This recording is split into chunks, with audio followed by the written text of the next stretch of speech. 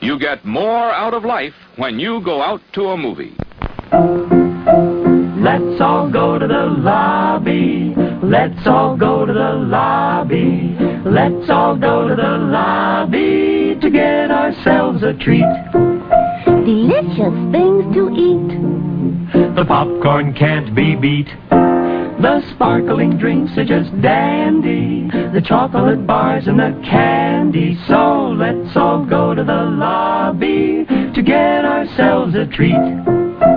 Let's all go to the lobby to get ourselves a treat.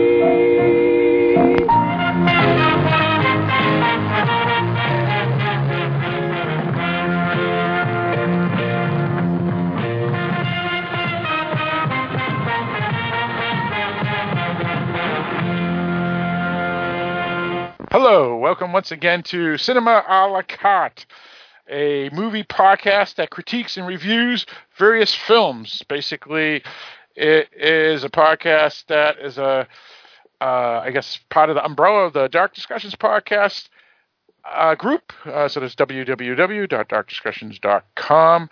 And Mike, or I should say Eric, because this is actually your idea, Eric. Mike just named the podcast. So why are we doing this podcast as a separate podcast? Well, we're doing this as a separate podcast because along the way, over the past, 9 years, we've had disagreements over what should be included under the Dark Discussions label and what should not. And an easy way to deal with it is to have this podcast where we can talk about movies that aren't necessarily Dark Discussions material, but movies that we want to talk about. Yeah, and I think we are still who we are. Our tastes are still our tastes, right? So we still get films that have something of a darker edge to them, or could be. And, tonight's film is sort of a monster film. I saw it in one description as techno horror, which I guess I could see. So you can make an argument for this one. I certainly could say that the film that I'm not going to say what it is, but the film that we're probably going to do next, not a horror film, but certainly has some dark overtones to it. Mm-hmm. The films that we've done in the past. I mean, we didn't do UHF, right? We didn't do... Not yet. We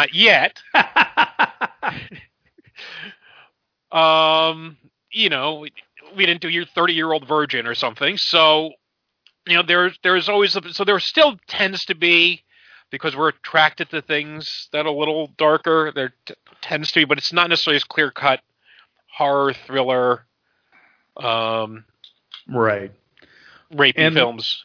And we find ourselves kind of steering away from comedies just because when you're talking about comedies, it's really easy to fall into the, remember when he did this, remember when he said that, remember when this happened, it was funny, and perhaps other movies are a little more interesting to discuss. Yeah, comedy, I think you would have to be, like, if I was listening to professional comedians dissect a comedy film, that might be more interesting. People have actually studied the art of comedy and understand something about how to put, that everything that goes into making a good joke. Right. But that's not us. No, it's not. Yeah, as can be seen from the frequent silence after I make jokes. True.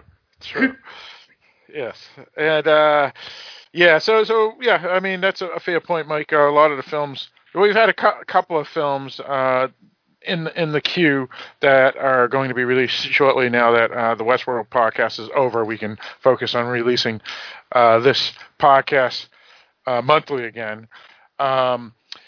I think two of them aren't necessarily dark discussion-y, but all the rest of them are like on the border of dark discussion-y. So as you pretty much mentioned, Mike, and so so most of those films that we're picking are that. I think tonight's film actually was chosen as one of the films for a poll to do in the past, where we were discussing, put a poll up on Facebook way back, like 7 years ago, saying what would you like us to do, and we each listed 2 or 3 films, and Forbidden Planet, I think, may have been one of the ones that was listed on there, but we'll meaning it could have qualified. Anyway, Eric, since this podcast is part of Umbrella rather than have its own website, we have a darkdiscussions.com website that you can find the episodes. What else can you find over there? Oh, you can find a bunch of stuff. On the right-hand side of the front page of darkdiscussions.com, you can find links to all the friends of the podcast, so check them out. The audio section up top is where Phil was referring to, where you can get all the episodes of Dark Discussions, as well as any of the spin-off podcasts available for free, bound to be something interesting for you there. There's also an article section where there's some stuff that's been written by myself as well as others. And on the front page, front and center, there's a link to our Patreon account. Patreon's a service that allows you to support your online artists. Producing these shows is not free. We have to pay for things like movie rentals and equipment and server hosting and all that kind of good stuff. So if you'd like to help offset the cost of producing this show, that's how you can do it. You can go to patreon.com/darkdiscussions or follow the link on the front page. For every $5 a month that you care to donate, you'll have the opportunity to submit a topic to possibly be covered on the show. We take all the submissions from our patrons and, on a quarterly basis, draw one at random to do an episode about. So, if you'd like to support us financially, we would greatly appreciate it. Go to patreon.com/darkdiscussions or follow the link on the front page of darkdiscussions.com.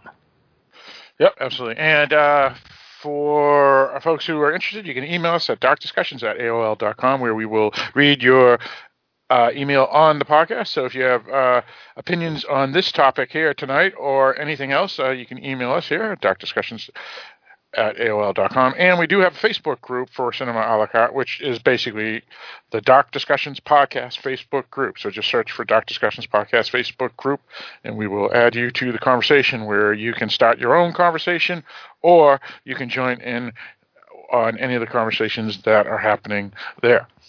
Anything else anybody want to bring up? Anything? Did we miss anything? I think we're good. All right. So, Eric, why don't you let everybody know what we're going to discuss tonight? Tonight, we are going to be discussing the 1956 sci-fi classic Forbidden Planet.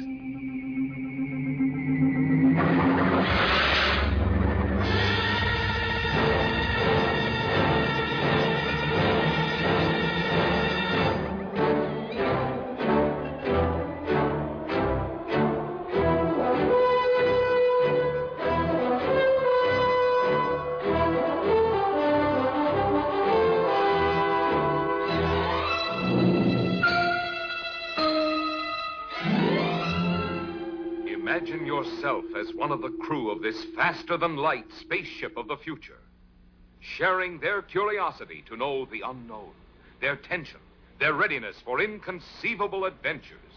Sir, we're being radar scanned. United Planets Cruiser C-57D, J.J. Adams commanding. Who are you? Morbius of the Bellerophon. Oh, Dr. Morbius, my orders are to survey the situation on Altair 4. Commander, if you set down on this planet, I warn you that I cannot be answerable for the safety of your ship or your crew. When you reach the Forbidden Planet, you will meet Dr. Morbius, played by Walter Pidgeon. The Doctor is sole owner of this fabulous world. Anne Francis is his alluring daughter, Alta, who has never seen a young man till she meets Commander Adams, played by talented Leslie Nielsen. Come on in. Didn't bring my bathing suit. What's a bathing suit? Oh, murder. You will meet a charming character in The Robot, able to produce, on order, 10 tons of lead or a slinky evening gown. Always at your service. It must be the loveliest, softest thing you've ever made for me. And fit in all the right places. With lots and lots of star sapphires. Star sapphires take a week to crystallize properly. Would diamond or emeralds do? You explore all the wonders of a vanished civilization. You travel deep down into the heart of the Forbidden Planet to discover the incredible marvels of this lost genius race. These magnificent scenes in striking Eastman color stagger the imagination. 20 miles. The Are you afraid? 7,800 levels. Yet the wonders of the planet Altair 4 conceal a strange and evil force, unknown, irresistible.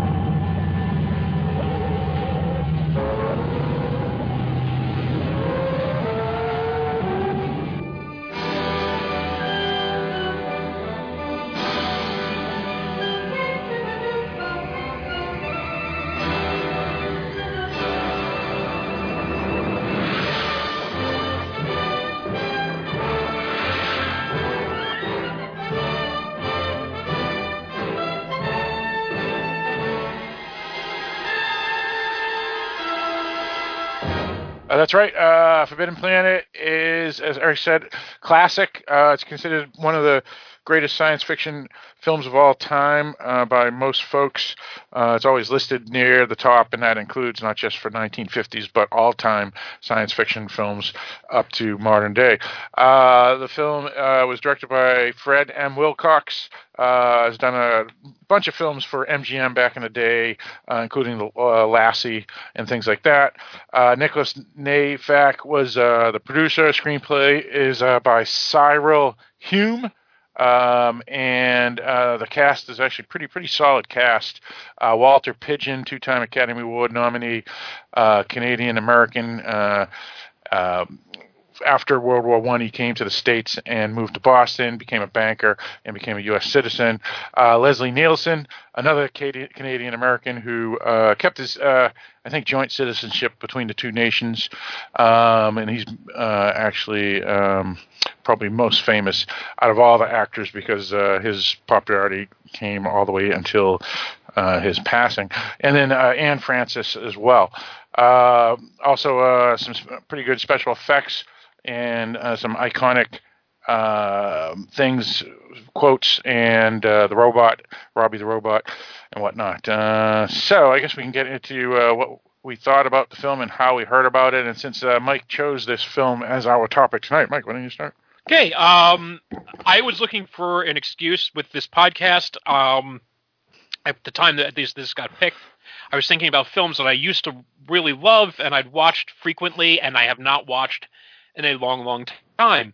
And this is that one. I do not believe I've watched, this is one of them. I do not believe I've watched this since I moved out of my apartment into my house, and that was 15 years ago. So that's a pretty good gap. I think I still own it on DVD, but never upgraded to Blu-ray. That also kind of dates it for me. Because Blu-ray started to be a thing around the time, I think, that I moved into the house, or not long after. And trying to find another genre film. We have wallowed so much in horror for the last 9 years because of a weekly podcast. And I enjoy the horror genre quite a bit, but I also love science fiction, so I wanted to go back to something science fiction-y. And I thought, what better thing to do than revisit a science fiction classic? We have in the past talked about War of the Worlds. We've talked about The Thing from Another World.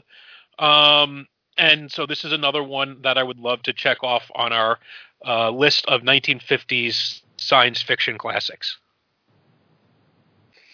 All right, and what did you think about the film, Mike? And how did you hear about it? I heard about it because it's a fucking classic. Well, I mean, this is one of those movies that I can't remember when I first saw it anymore. This is one of those movies that if you were a little film nerd like I was, and obviously Star Wars was huge,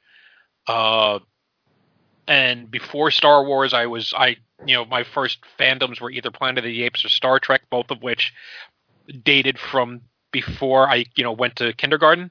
So I can't tell you which one I watched first, but I loved both of those franchises.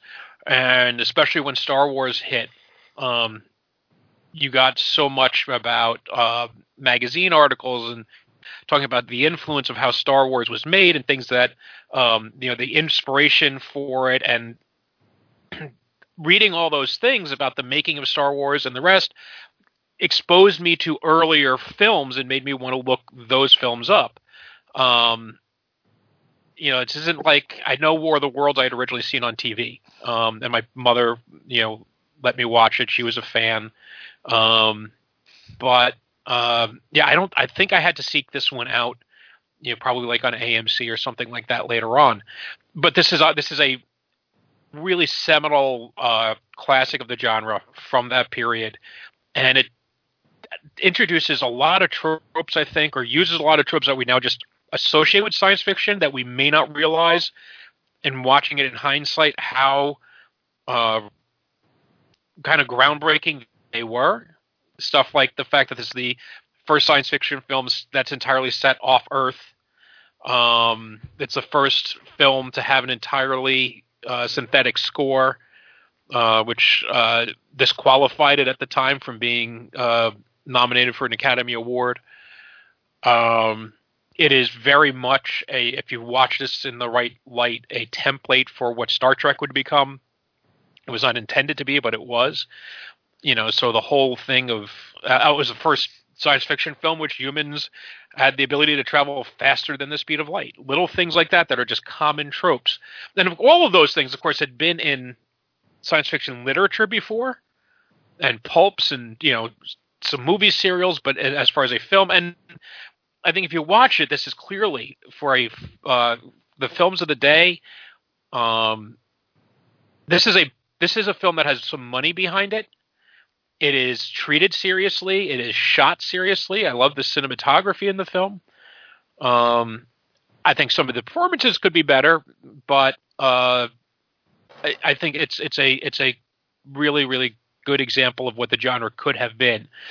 And along with War of the Worlds and The Thing from Another World and Invasion of the Body Snatchers in that era really paved the way for everything I think that followed, and maybe this one more than any of the others. All right, very good. For me, I again don't know how I heard about the film. I heard about it because I knew about Robbie the Robot. I mean, pretty much everybody who was introduced to Robbie the Robot that hadn't seen this film probably found out about him because of Gremlins. Twilight Zone. Oh, he was in Twilight Zone too. He was in a couple episodes of Twilight Zone too, yeah. Yeah. And so, Robbie the Robot was always iconic anyway. So, when I was getting into science fiction films as well, and I'm guessing VHS, but I don't even remember when I had seen the film. But all in all, I loved the film. The first time I had seen it, I thought the concept was brilliant because it basically is trying to decipher the mind and whatnot, in a sense, and because it's more than just science fiction, and I thought that was brilliant because it's absolutely right what it's trying to say. The special effects are pretty solid. Mike, what do they call it when they had paintings in the background? What was that called back in the day? I forget what they do. Common used to do that a lot with his matte paintings. Yeah, matte paintings. Yeah, yes. So they used fantastic matte paintings. Special effects where they have visual that they add to the screen for the monster. The special effects for footprints and various other things they do is really good. And Mike mentioned about the score is pretty solid because it's original and interesting. And the acting is pretty solid as well. All around, it is a comic relief character that is a little over the top, but otherwise pretty solid all around. And it's great, and I can understand why it's considered a classic and still beloved today. It's one of my favorite science fiction films for a while. I actually upgraded to the Blu-ray about a year or two ago when it first popped up on Blu-ray, and presentations is awesome. It's got an hour documentary about science fictions from the 50s, and they interview Spielberg, Lucas, Cameron, and Ridley Scott basically throughout the whole documentary. It's basically them for the documentary. So it's worth that. They have some behind-the-scenes stuff that wasn't used and a couple other things, too. So it's a pretty good disc, and it's only like $12 or something. Eric? Well, I heard about this movie because its title gets thrown about when talking about classic science fiction. It's probably a movie I would not have watched had Mike not picked it, because you guys know how I am with watching older movies. I just tend to not do that. Well, not when you have stuff like 47 meters down out there. Right. Going into it, I was like, oh, all right, I'll watch an old sci-fi movie for Mike. And I was pleasantly surprised because I enjoyed it quite a bit. I was shocked at how good the movie looked. It must be the restoration that they used for the Blu-ray that they have up on iTunes. Sure. Because the movie looks just fantastic for something that was made in '56. I was really shocked by it. I was also kind of tickled during the opening credits when they noted it was done in Eastman color. For those that don't, I know this because I grew up in Rochester, right down the street from the George Eastman house. George Eastman is the guy that founded Kodak. So before they started labeling things, but yeah, right. Before they started labeling everything as Kodak, it was apparently Eastman color. So that kind of made me giggle because I seriously my parents actually helped found the Chamber Music Society for Rochester, New York, and they used to actually have their concerts in the George Eastman house. So I spent quite a bit of time there, where he used to live. So just seeing Eastman on the screen gave me a warm fuzzy. Eric, for folks who don't know, the actual full name of Kodak, and has pretty much always been, is called the Eastman Kodak Company. Yes, yeah, but nobody says it that way. They just say Kodak. Right. In case anyone's wondering, no relation to the guy who made the Teenage Ninja Turtles. Right, that's true. So I generally like the movie. I had a little trouble with the animated effects. I understand it was made a long time ago, and they were great at the time, but look a little cheesy now. The practical effects, on the other hand, in this movie are just out of this world. I doubt no they pun could intended. I doubt they could do them better today. The one that Phil mentioned and some of the other ones later on in the movie, I don't want to go into spoiler territory yet, but they're really just phenomenal. I'd like to know how they did them. So, yeah, great effects. I was not a fan of the score. I could have used a little variation, maybe some non-electronic instruments, but I understand they were going for something unique, and they certainly got that. So yeah, I like this movie. I'm glad I got to check it off my list. Probably not going to watch it again, but I'm glad I did. Did you buy it or rent it, Eric? I rented it. Very good, very good. How much was it rented, you know? Like $4. Yeah, that's about right. Yep. This is a MGM studio production. All right. So. And oh, never mind. That's spoiler. No, please. Oh, it's a spoiler. Yep. Okay. So, Eric, do we have a wiki? Wiki. A starship crew goes to investigate the silence of a planet's colony, only to find 2 survivors and a deadly secret that one of them has. All right, that's good. A little too much on the deadly secret. Yeah. But generally good. Yeah. I mean, I went in blind when I saw the film, and I didn't know what the secret was until near the end, and they don't give you too many clues. They give one clue where a character is sleeping at one point, and then he wakes up and something happens. But generally, yeah. So that's all right. Fair enough. Anyway, I guess we can get into anything we want to talk about that isn't related to spoilers first. Leslie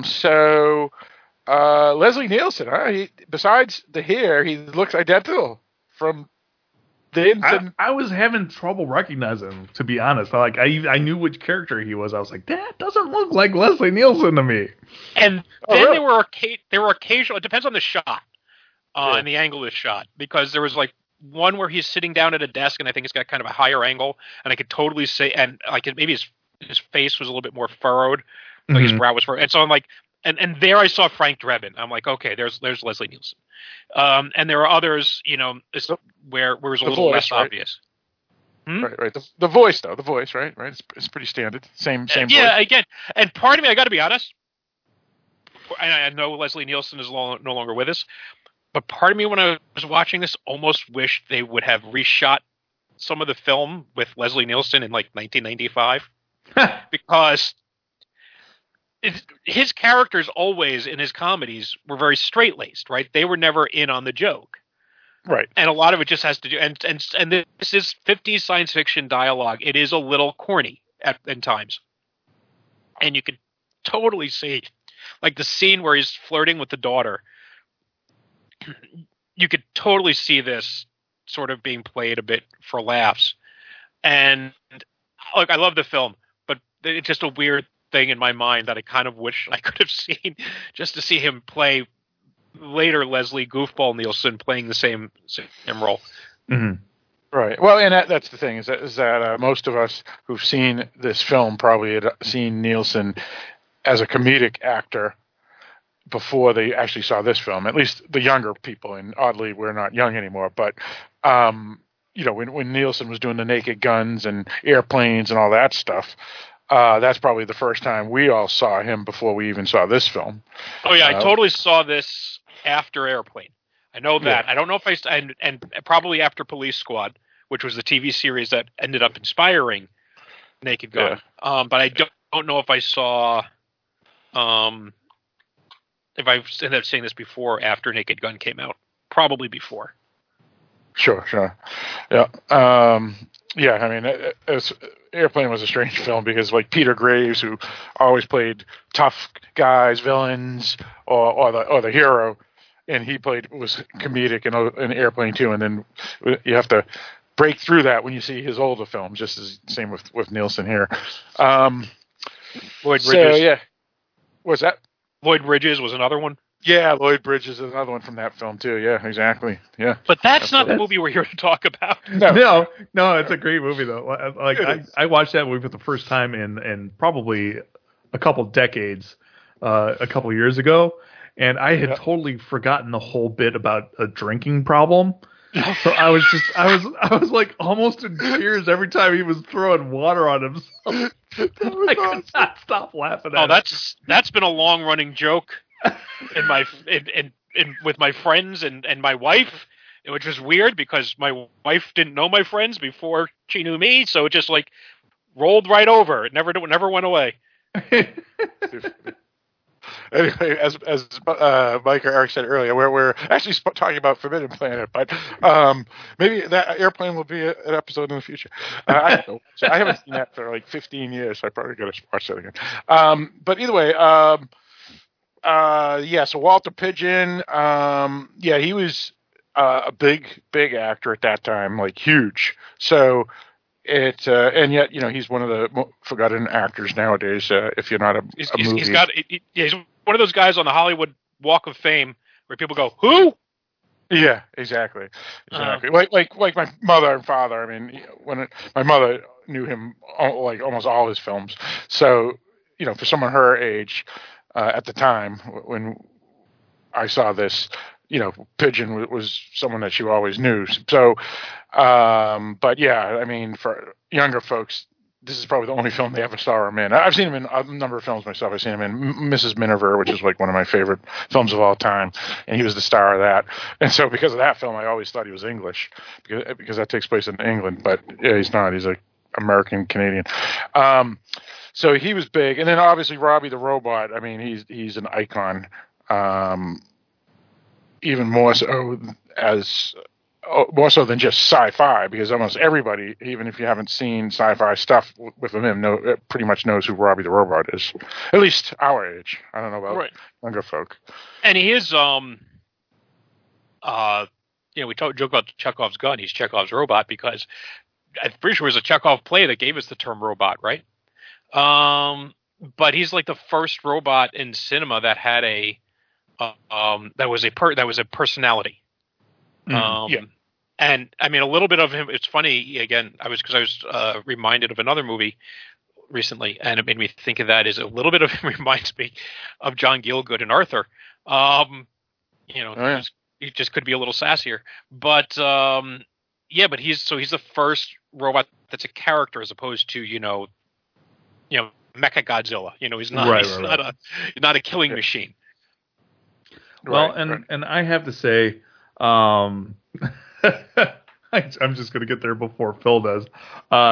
When Anne Francis showed up on screen, my jaw hit the floor because I was not expecting that. Because like up till that point in the movie, like it's all men and they're all wearing like full length bodysuits.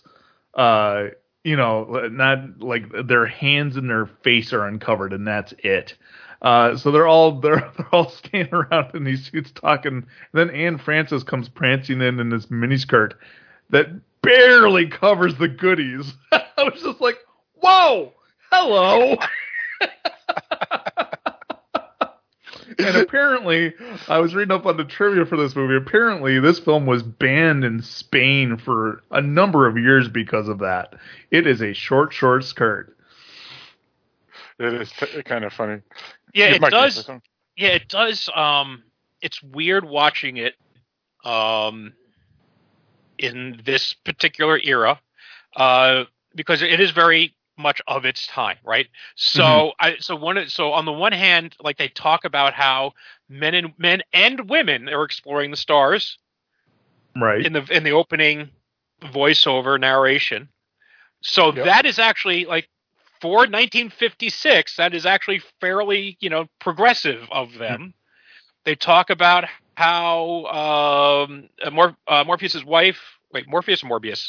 Morbius's wife was a biochemist, and the daughter is talking about all the stuff that she's educated in, a lot, which was a lot of like heavy scientific stuff. So again, fairly progressive, but like not a single woman on the crew. When you see the graves of the previous crew that had died, every one of them has a cross, so they're all Christian, and not a single person that is a lighter shade than perhaps Italian, maybe on a darker shade or Italian on this film. So it is what it is. That is a product of its time. It's not a film that I would say is overtly, let's say, racist or homophobic or whatever. And certainly, by the way, there's a lot of scenes that play really badly today. In terms of sex and sexual permission and so forth. Yeah, at one point, Leslie Nielsen basically tells Anne Francis that dressing like she does, she has it coming. And it's like,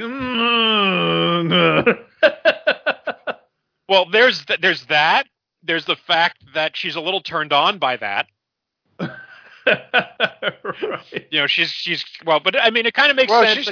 That's not really true. She's not turned. She's clueless because she doesn't understand the quote unquote war of the sexes or the urges of the sexes. So she's not turned on it at all. She's like clueless. She goes, "What's the big deal? What are you talking about? I don't understand." No, but she like obviously has chemistry with him because if she gets mad at him for scolding her. But then the next thing you know is that she's dressing up for him. Right. And she's excited by him, where the other option was, I guess, the first officer, who totally exploits her naivete, right? And if I was the defense counsel here, I would argue that she didn't do anything she was unwilling to do. There was clearly permission there to some degree, but she was just so clueless in the ways of men and women, having only lived with her father for 20 years or 19 years, that she was, ripe for plucking, right? And the guy was a bit of a dink. Ripe for what? Ripe for plucking, okay. Plucking P. With a P. I really didn't think about how that sounded at first. I understood exactly what you said, so it didn't bother me. So did I. I was just trying to embarrass him. And and in the end, of course, she's happy to run off with her man. So yeah, it's like if you try to view it in a frame of 2020, it isn't going to come out that great. Yeah, if you frame it into 2020, it would be on the street burning with everything else, probably. Right. I mean, there are some people who don't, and if that's gonna bother you, okay. I'm not gonna fault you. Speaking as someone who is a heterosexual white male, it doesn't hit me the same way. It just is. I think this is. I don't think anybody watched this film and said, "What I love about this film is the way they treat that woman." This is a film. It's about ideas, and you can make the same film today, and you could gender swap and race swap, and every character make almost no difference. You were breaking up a little bit, but basically, I think the point you were trying to get up there was the genders and races are irrelevant to any of the story of this movie. Right, and they could have been swapped out with a more diverse 2020 cast if they had made the film today.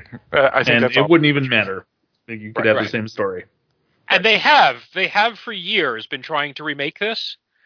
At one point, James Cameron was attached. That was about 15 years ago. And then a little bit after that, J. Michael Straczynski, who did Babylon 5, was attached to it. And that's unusual because he was really good friends with Harlan Ellison, who the science fiction author. And Ellison basically told them to go fuck themselves when they asked him to write a remake of the film. He said, really what he said was, he said, I won't write you I won't do a remake, but I will totally write a prequel or a sequel. He will write a follow up to the film because there's so much there that could be explored, but he was not going to do but he absolutely refused to touch the original. And this is a case where I think there is a lot you could do with it, and I would love for people to go back. Even as dated as it is, it's just interesting to watch from a historical perspective. Well, I think just enjoying the way they made this using old school effects that were state of the art at the time. They could make a prequel easily, right? Morbius's landing and the discovery of the stuff, and then all hell breaks loose. So that could be an interesting story, I think. Yeah. All right, so we got all that out of the way of any political incorrectness that anybody has about this film or any film from the 1950s. I think we can move on. But yes, I have to agree with Eric. Anne Francis was obviously cast for the role because she is a very attractive young actress at the time. And she actually plays it well for someone that was born to a family where the mother dies young and no one else is on the planet except her and the father, and how she's completely clueless.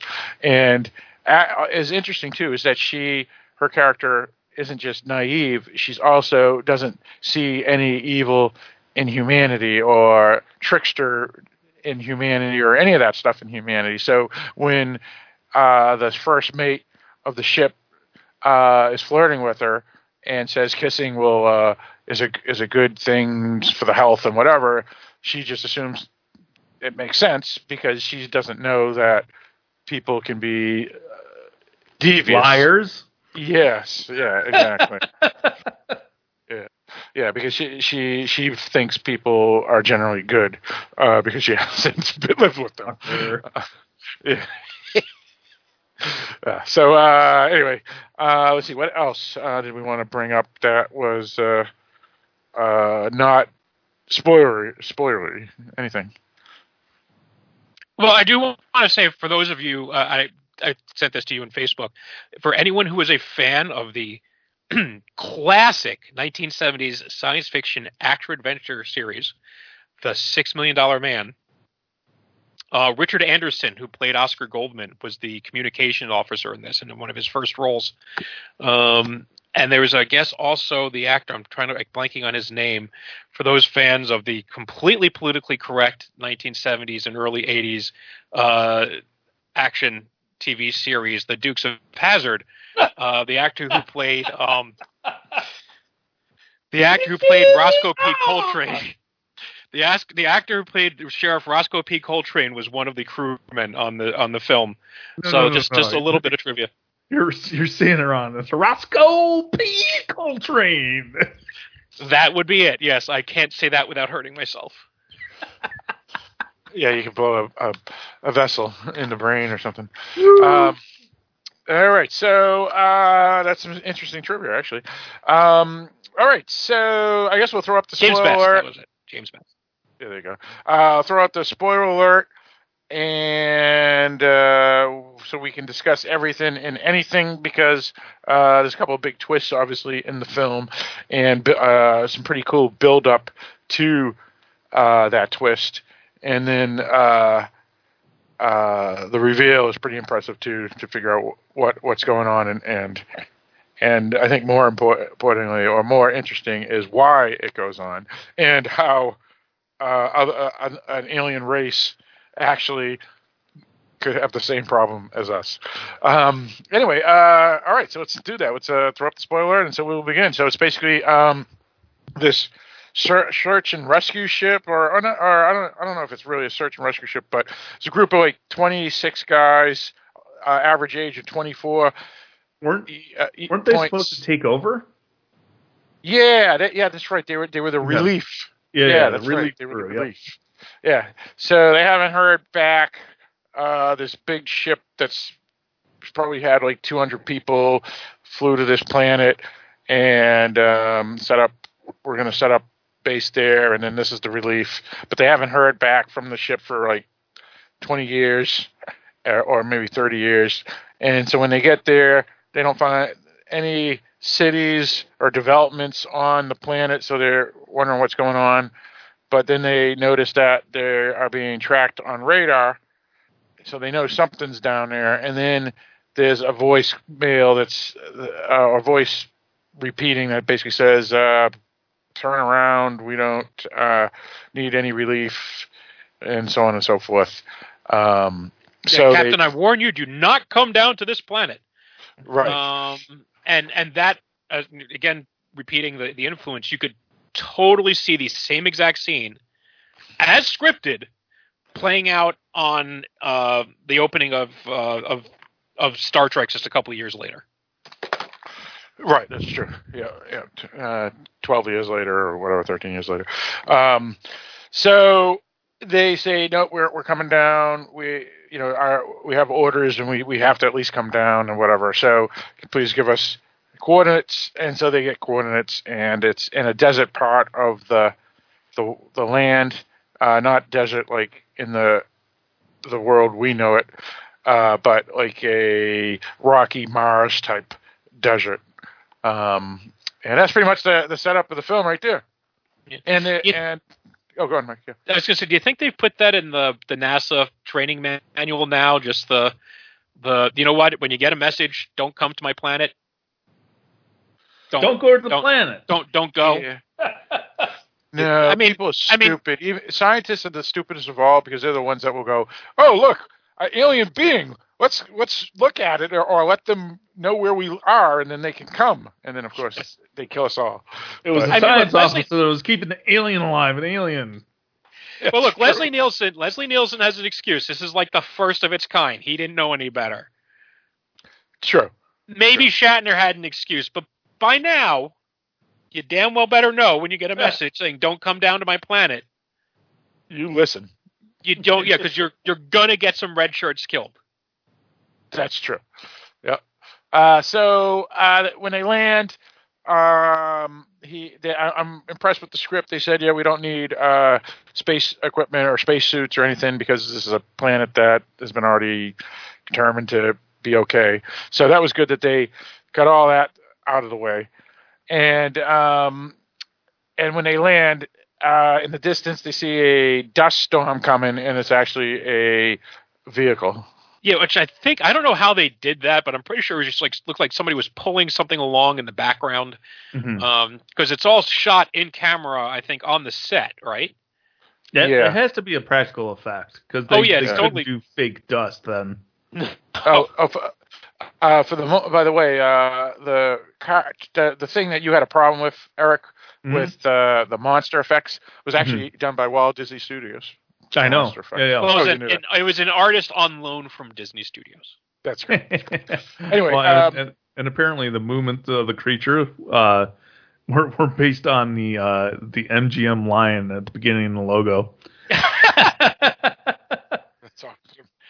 I do mention I never knew before in reading up on it. I guess they do give the creature a goatee to give you a clue, but you actually, because there's only one character in the film with a goatee, and it's not the daughter, and so that's just to give you that connection.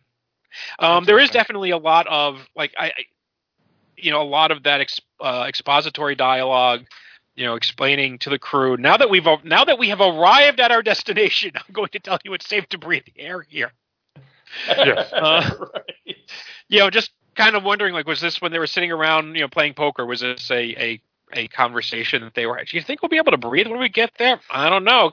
Nobody's telling us. Well, that's why I brought that up. I said even though it is a silly way of exposition, at least they wrote it in the script to get it passed, so the science piece people who would say that's stupid, they'll die from germs, will immediately say, okay, so it's already been cleared, the planet. We don't have to worry about that. Well, also keep in mind that there wasn't the further back you go, the newer sci-fi is to people who are watching it. So people in 1956 probably didn't think like us. Oh, God, I hope not. Well, also War of the Worlds was pretty popular at that time, and that movie came out, and everybody knows how that happened, the ending of that film, which is germs kill alien beings. And so I think maybe they added that in here because there would be people who just came off of War of the Worlds and say, that's stupid, everybody will be dead from germs. But I'm just guessing. This is just hypothesis based off of the time period and the two movies being pretty close to each other.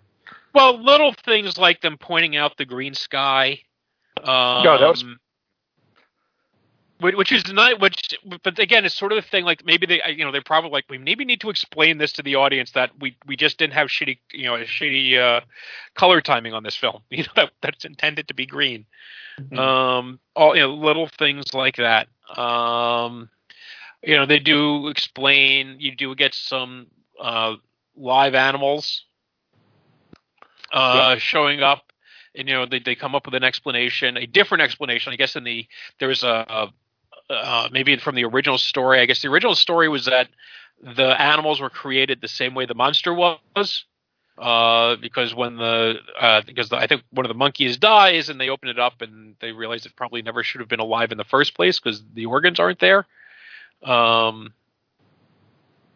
there's some stuff, but see here they excuse there being Earth animals by saying that the Krell, the alien race that had lived there before, had visited Earth and apparently brought 4 types of animals back with them or something.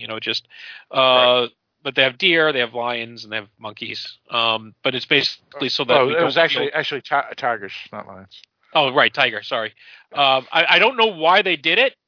Why they included them necessarily, other than maybe just so it's not so creepy to have the woman there all alone. I think it's specifically to show the animal. It was one of the Chekhov's guns in the film, which is when the tiger freaks out and tries to kill them, and she's confused. Like, the tiger has always been my friend. And then they say, well, it's in their nature, and you just don't understand because you haven't seen what tigers are in the real world, meaning Earth. So I think that was a hint about it's in their nature, meaning the humans have the id that we're going to talk about soon. Same principle, that the tiger's nature is to kill for territory and for food. And she's a predator, basically. Well, I think it's a twofold convergence. It's a Chekhov's convergence here, because previously to this, we have seen the tiger. Busy. Yes, he's named the robot. Now we get Chekhov's laser gun, because we had seen the laser gun earlier in the episode, and so now it comes into play here, so it can shoot the tiger. And then, of course, it's going to come into play later on in the episode because it's going to end up being completely useless. And now the episode in the we're not talking Westworld here, later on the film. And then, of course, the tiger, is introduced, and we see it's harmless. Then we get it becomes dangerous later on to tell us that, something about the planet has changed, and, it foreshadows the danger to the rest of the cast, in case you didn't know from the title of the film. Right, Forbidden Planet, good point. Originally called Fatal Planet, and they realized it probably wouldn't sell as well. I think they made the right choice, even though, if we're going to be honest, the planet is anything but forbidden. Well, actually it does. You say you can't come land on here, and then they do it anyway. They might have sold more tickets if they called it Miniskirt Planet. That they probably could have. Oh, murder. Yes. That is true, Eric. That is true. But though the movie poster pretty much shows the miniskirt, so it's a good movie poster. One of the better movie posters. Yeah, you should check out the 1956 movie poster for it. It's actually on the pretty famous once you see it. I actually got a T-shirt of it. I bought it at a horror convention, Scaricon, with Mike. As a matter of fact. Gotcha. Yeah. So Robbie comes, and then does he bring them to Morbius? Yeah, I think he. Sorry, I'm looking at the poster that you told me to, and Robbie the robot is in the credits. That's himself. That's awesome. Yeah. Introducing Robbie the robot. Yes, that's right. That's right. That's awesome. But it is a pretty cool poster. Yeah. It's the typical, pulp stuff from the days beyond of Wonder Year, I guess. All right, so what do we want to talk about? Where do we want to go? Where do we want to go? I just want to. I was circle back around. You mentioned it briefly pre-spoiler, but I'm really curious. I want to know how they did those footprint effects, because that was really impressive. It is awesome. Whoa, that's cool. I would guess, and this is a guess, that they would have done like the Invisible Man thing, where they build a raised platform with loose dirt in it and have the foot like pre-cut into the platform, and then they just pull it down and the dirt sinks in the shape of the foot. Okay. That would be my guess. But then they did the stairs too, which was pretty cool. Which I did. Cool. Which it's always funny that there were rubber stairs. Right. Because I'm assuming this is a metal ship, but you know what? Maybe it's for safety purposes. So that if somebody trips and falls, it is a Leslie Nielsen film after all. Trips and falls and bounces down the stairs. They'll just not hurt anything. Well, I think it was supposed to be bending metal, but then it bends back when it takes its foot off. Oh yeah, you're right. So it's space technology. It's magnetic metal. It's adamantium. So somebody used that word at one point. I think it was Morbius said something about adamantium steel. I was like, adamantium? They were talking about adamantium in the 50s? What is adamantium? Dragons thing. Adamantium. What is that? It's supposed to be a super hard metal. It's the one they used a lot in Marvel Comics. Oh yeah, it is adamantium. Yeah. Yeah, but Marvel Comics. Yeah. But I think it's been used elsewhere. I don't think they created it. I think they just had their own spin on it. Mm-hmm. Right. Well, I have no idea where it originated. The first time I heard about it was in D&D. If it was in Marvel Comics, that was probably pre that, but here it is in 1956. And if this wasn't the first time, then where the hell did it come from? That's a research project. It came from Area 47. Or sorry, 1947, Area 51. 47 was the year of the crash. I knew what you meant. So, and other practical effects in this movie that I really enjoyed was at the end when the door is melting. That was impressive. God. That was awesome, wasn't it? I have no idea how they accomplished that. Yeah, unless it's real metal, and they just like fast forward the film, super speed film. Right. Or they might have just used, like foam rock or something, or plastic or something that they could do it with. And a lot of it, I'm sure, was done with rear projection. A lot of it seemed to have been, or done with, where you've got the image on the back and the actors walking in front of the footage, and a lot of it. Like I said, a lot of matte painting stuff. And then you had the backdrop, the whole set, right?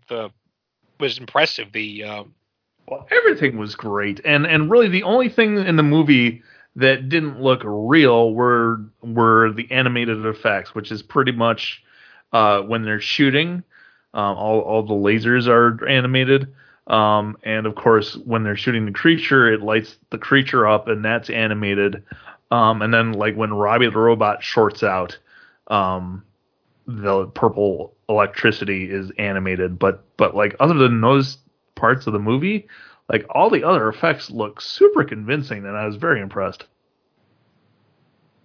Right. Yeah, I don't know. I don't think the animation really bothered me that much, because a lot of the films I had been watching, like when I first saw this film, this was probably like in the 80s or maybe late 70s, probably the 80s. That type of special effect was still really impressive. Nowadays, we have CGI and all this other stuff. So I guess because maybe if you had seen it back when me and Mike first saw it, Eric. Oh no, I realize that. I'm comparing it to what's available now. Yeah, and you're right. For the time, it was very impressive. It's just it's like when you go back and watch one of the old movies that you used to love, like what's a good example? Bedknobs and Broomsticks. They used to play Bedknobs and Broomsticks every year at my elementary school. And like that now looks silly. Right? Yeah, okay. Yeah. So it's just like as some effects age, they don't look as good as they used to. But sometimes, I mean, the basically what it comes down to is older animation effects don't hold up great, but good practical effects do. And it's the same thing with The Thing from 1982, right? There's that one animated part where the chest opens up that looks a little cheesy these days, but everything else, all the practical effects in that movie are rock solid still. Yeah, I see what you're saying. Yeah. And that's fair here, because I mean, Robbie the Robot is still fantastic even for today. That robot looks pretty solid. I mean, it's kind of a dumb looking robot, but as far as me being convinced that it's a functional robot, yes. Oh yeah, and it cost them a ton to make. Oh, it cost like $1.5 million or something crazy. It was a huge part of the budget, but just look at all the the detail. They have the gyroscopes going around inside the skull, and not the skull, the dome, and the around the levers and stuff moving around, and you still have to have room for a real functioning human being in there to be moving it all around. Mm-hmm. So and given how early this was in robot history, he is clearly going on Mount Rushmore when the artificial intelligences take over. All hail our robot leaders! All hail our future robot overlords. He is definitely going to go up there on Mount Rushmore as one of the first. But it's a very, very impressive effect. Yes. Yeah. And what was the robot from Lost in Space? What's his name? B-88 or something? It was just Robot. I think it had a robot, but they just usually called it Robot. Right. Yeah, it was like B-88 or something. I forget. But that was obviously a copy of Robbie the Robot. Well, it's the same designer. It was. Yeah. It's got some similarities, but it's also very different in terms of, like the Yeah. position of the arms is the same, but the way the arms work is different. The lower torso is different. It has a clear dome, but a completely different clear dome. So yeah, you can definitely see the influence. And he actually does make an appearance. Apparently, in the original B9, he does make an appearance in 3 episodes of Lost in Space. Probably not as the same character because continuity was not a thing back then. Right. But yeah, Robbie they put their money into him, and they made sure Robbie got around to get their money's worth. Yeah. He became Robbie the Robot's a slut. Yeah. There was a convention I went to in New Hampshire last year, and they had Robbie the Robot there, and B9 as well, and they were pretty impressive. And you could talk to them, but they didn't want you to touch them because they cost a lot, even the replicas. I bet. Yeah. And they did talk back. It was kind of cool. You could ask them questions, and they spoke back. So what else do we want to talk about? Let's talk about Mobius and his story. So he said that everybody died from some nefarious thing on the planet. No idea what it was. And he says something like because they were afraid of the planet, or they rejected it, or it was like the idea was he embraced the planet. He loved his planet Overlord, and they didn't, and that's why they ended up being killed. It was some weird bullshit explanation. It was kind of like, all right, you were hired to fly a ship. You were not hired to be an investigator, clearly. And so they all get wiped out, women, children, men. The spaceship was heading back to Earth because some people said they wanted to leave, and he didn't want to leave, so he stayed back, but the spaceship blew up in the middle of the air. And so the last 3 survivors, they died too. And then him and his wife, who he married after they took off. So he wasn't married on Earth. They were married in space. He and his wife had a child, and then his wife died also, but she died of natural causes, not from whatever was causing the deaths of everybody else. And since then, there's been no problems on the planet. And that's pretty much it. That's his backstory, right? I mean, I don't think there was anything else. Anyone? No, I think that's it. Right. All right. So, what do we want to talk about next? Do we want to talk about the monster more and what it does? Do we want to talk about the big twist? Do we want to talk about? Well, let's get into this because the whole twist here is that, there is a subplot about the captain and the daughter getting it on, and that ends up being a major part of the story. But the secret that Morbius is keeping, and the reason they've been able to survive, is that he's found this the remains of this ancient civilization that's been gone for like 1 million years. But these underground installations have survived. And they're self-maintaining, so they're still running. And it is a civilization called the Krell. They're supposed to be, 1 million years more advanced than humanity is, which still probably isn't saying a whole lot.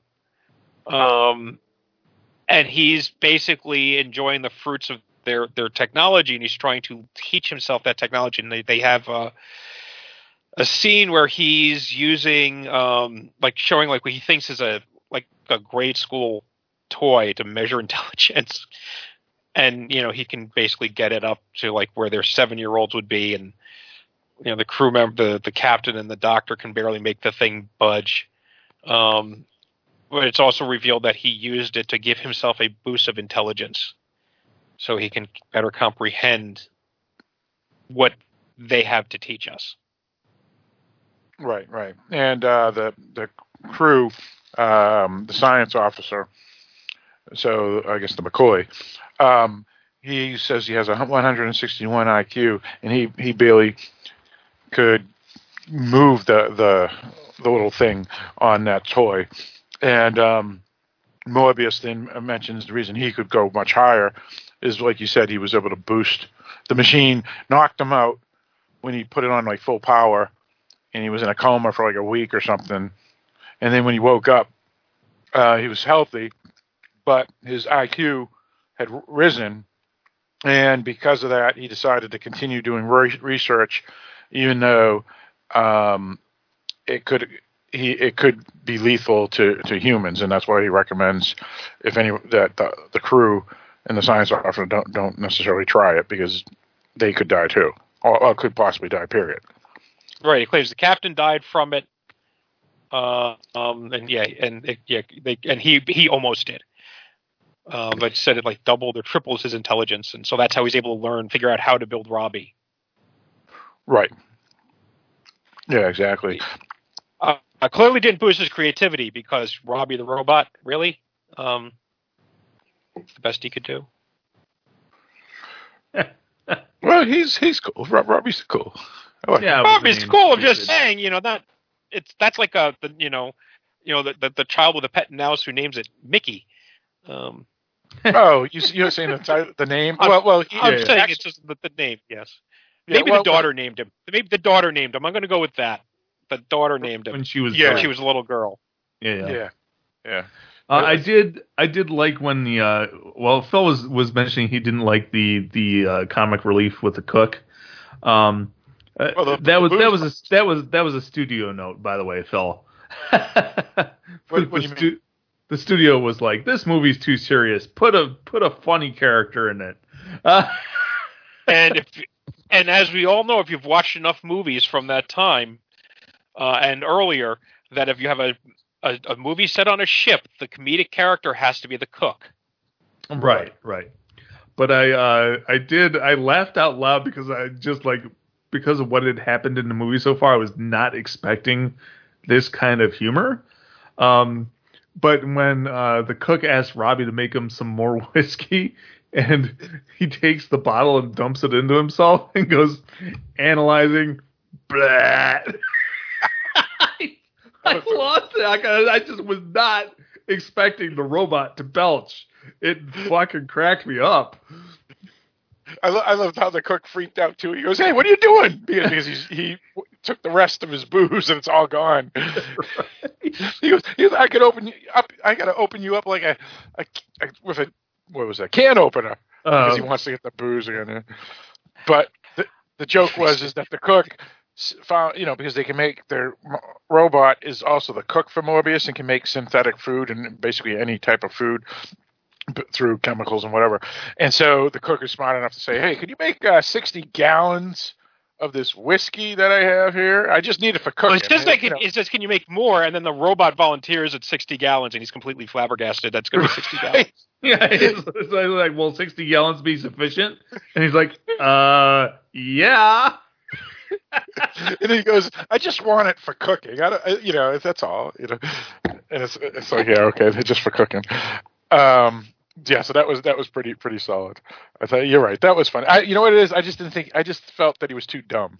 The character, I guess, not because he was he was kind of dumb, but like the studio forced the character into the movie for what it's worth. And it feels like it. And now that you mention it, because there's the one scene where he's relevant, where he really interacts with the rest of the crew, right? Because when he's getting dressed down. Right, yes. after someone's murder. Yeah, because they think Robbie may be the murderer, right? So they're dressing him down, right? Because he keeps on saying he was saying that he was with Robbie during the murders, right? And he got drunk because he got all the booze, and so they said, "Are you sure Robbie was with you the whole time? Because you were drunk." He goes, "Well, Captain. It takes like 3 hours to get drunk the way I got drunk. So yeah, believe me, he was with me that whole 3 hours." So, what do you think of me if I got drunk in just 5 minutes? Yeah, but it's like otherwise that's the only place that storyline ever comes back into play, right? You never hear about the booze again. Nobody else is going to Robbie and exploiting him like, the movie we reviewed on Dark Discussions called The Room, where everybody they got their little robot able to make them whatever they want. There's a throwaway line when the daughter is asking Robbie to make her a new dress. I said, I think Star Sapphires. It's going to take weeks to make Star Sapphires. I have diamonds instead. Yeah, would you rather diamonds and emeralds? Diamonds and emeralds. I can give them to you in 5, 10, or 15 carats. It's like right, ready to go. Right, that was awesome. Yeah. So again, which of course, I don't know if they were thinking of this at the time, but certainly as a precursor to, again, going back as a Star Trek and the Replicator, right? The eliminating the need for all sorts of stuff. Just tell the computer, make this, and it makes it. Yep. Right. Well, but you know what? Talking about these little comic reliefs now, they actually are pretty good when I think about it. Mm-hmm. You know, the emeralds. There was another one. I can't remember what it was. But there was another one that made me guffaw, but I can't remember. Yeah, I wonder which one. What's a bathing suit? No. That was a good one too. Yeah. Because that was an obvious one to me. Yeah, and again, you know, this is also going back to that era where everything had to be for the whole family. They didn't have adult films. They didn't have. Well, you know, I guess they did have Disney movies for kids' films, but you had to have something to keep everybody's attention. Right. The famous line. You know, do you breathe oxygen? I never touched the stuff. Yeah, it makes me rust. Yeah. That was awesome. It promotes rust, yes. Yeah, promotes. Oh, rust. I remember what it was that made me laugh. It's when Robbie was like watering the plants or something, and the monkey is fucking around with something on the table, and without even turning around, Robbie just like zaps him with a little laser. That made me laugh. I remember that. That was good. Yeah, that had some actually pretty funny parts. And even though they have Anne Francis very, I guess, scantily dressed for that period, it's still, you know, no big deal because, you know, you see a woman like that on the beach. So, yeah, it's pretty family fair because they had I forget what the rating system was that was in place at the time, but everything had to be basically pretty close to family fare up until the Hays Code or whatever it was. Yeah, the Hays Code. Yeah, that's yeah. It. Yeah. No, I know it's nothing outrageous. It just caught me off guard the way she was dressed compared to everything I'd seen up until that point. I was like, whoa, hello. Yeah, well, and it was intentional, obviously. Yeah. Well, and I also like speaking, you know, like the dress. And I guess, and this is obviously an aesthetic thing, but I do love because it is all that 50s future, right? That retro Jetsons. Future, the Jetsons stuff that was like very that you look at it and you know it's obviously this was when this was designed, but it wasn't like a lot of science fiction films, you know, in that era or TV or whatever, where they're in silver jumpsuits with bubble helmets or anything. You know, everything's actually well designed. It's good. It's the sets are great. The map paintings. Oh, and then when you actually get into the underground with the that was awesome. And you know, this is again, think about it from the view of the audience seeing this in theaters for the first time. In CinemaScope, which is a new thing back then, you know, you have these, you know, they're walking through these massive corridors and, you know, and machines and stuff like that. The reality is you could probably take out about 20 minutes worth of time in this film if you cut out all this stuff to just go, look at this. You know, there's probably closer to about an hour and 10 minute story here. But they're showing off, and they have every reason to show off because, you know, they don't just have a pie plate on a string. This isn't an Ed Wood production.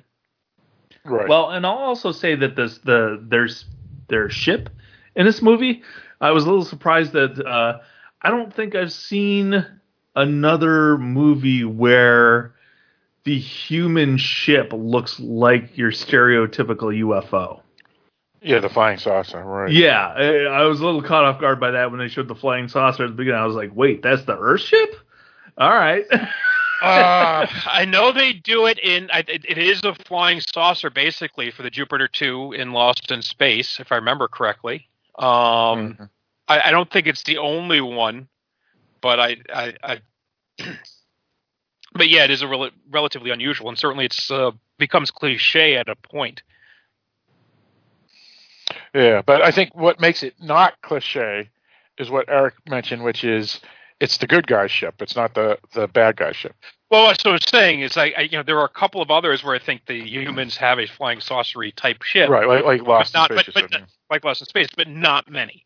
Right. And then when you start hiring actual art directors and people to come up with ship designs, they don't want to just go saucer.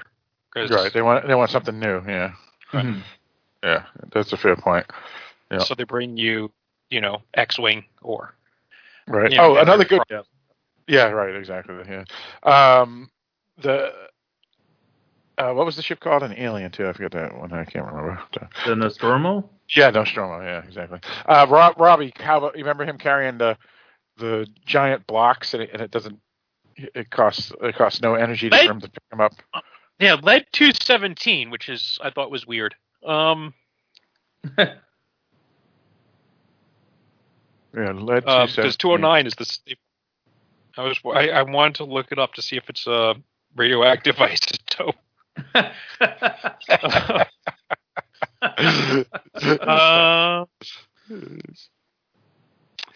Apparently not, because it's not one of the 4 stable isotopes of lead, so apparently it is radioactive. Sorry.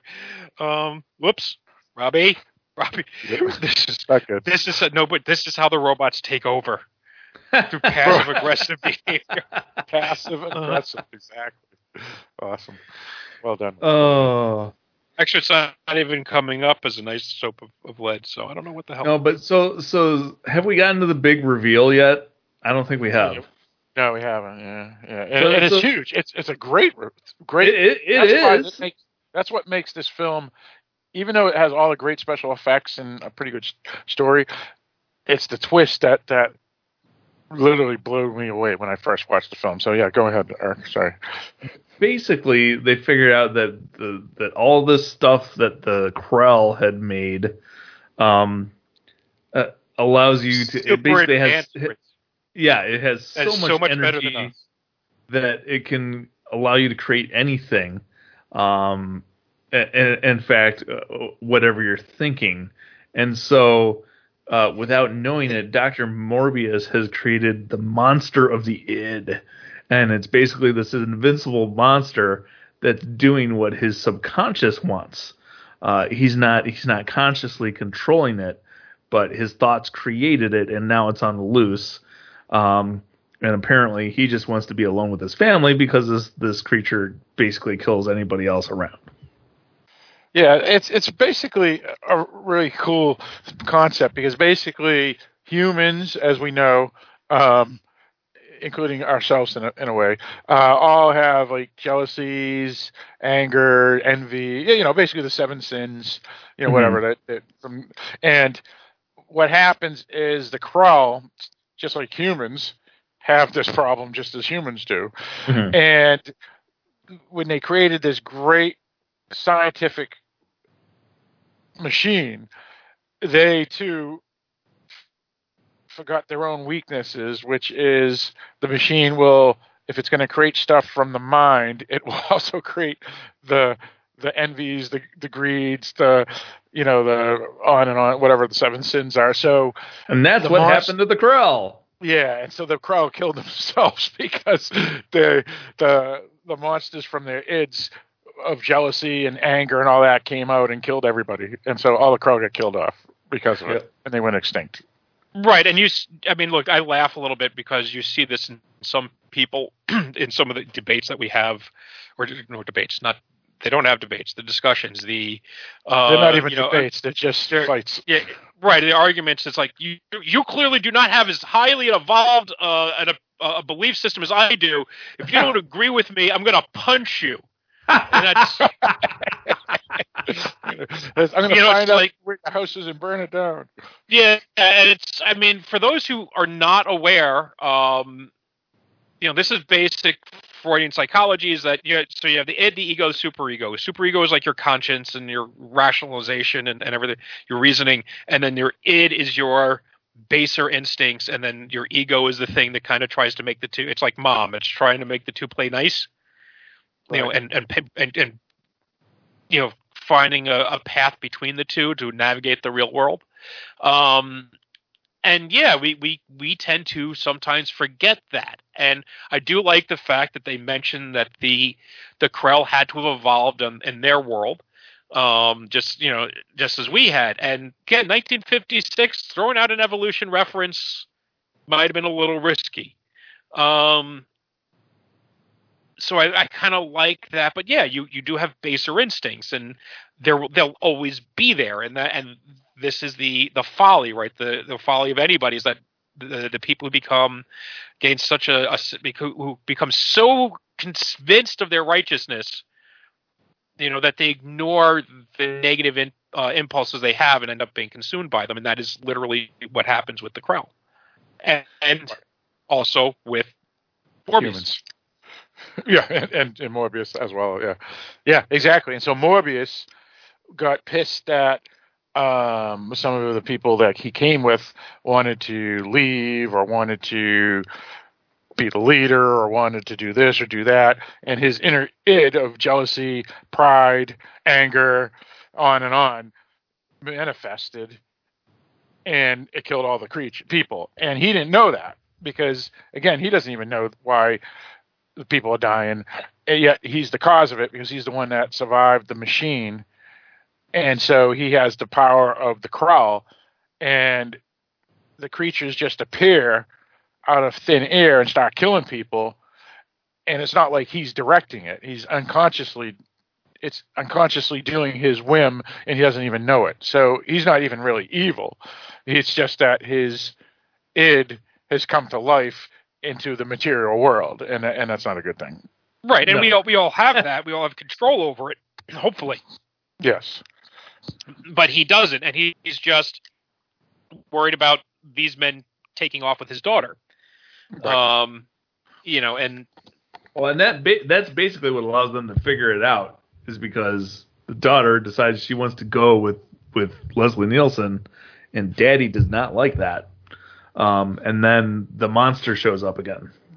Right, and he does, in his defense, right, he acknowledges that he knows he has to let her go to Earth at some point to complete her development or something like that, I think is what he says. Mm-hmm. Although I think we'll all agree, she looks pretty developed from where I was sitting. Yeah, she's 36, 36 for sure. Yeah, no, but she is emotionally stunted, right, in a way, because she is she's naive. She has not had interaction with anyone other than her father, and God willing that there were aspects of her life that did not get developed if all she had to do was deal with her father.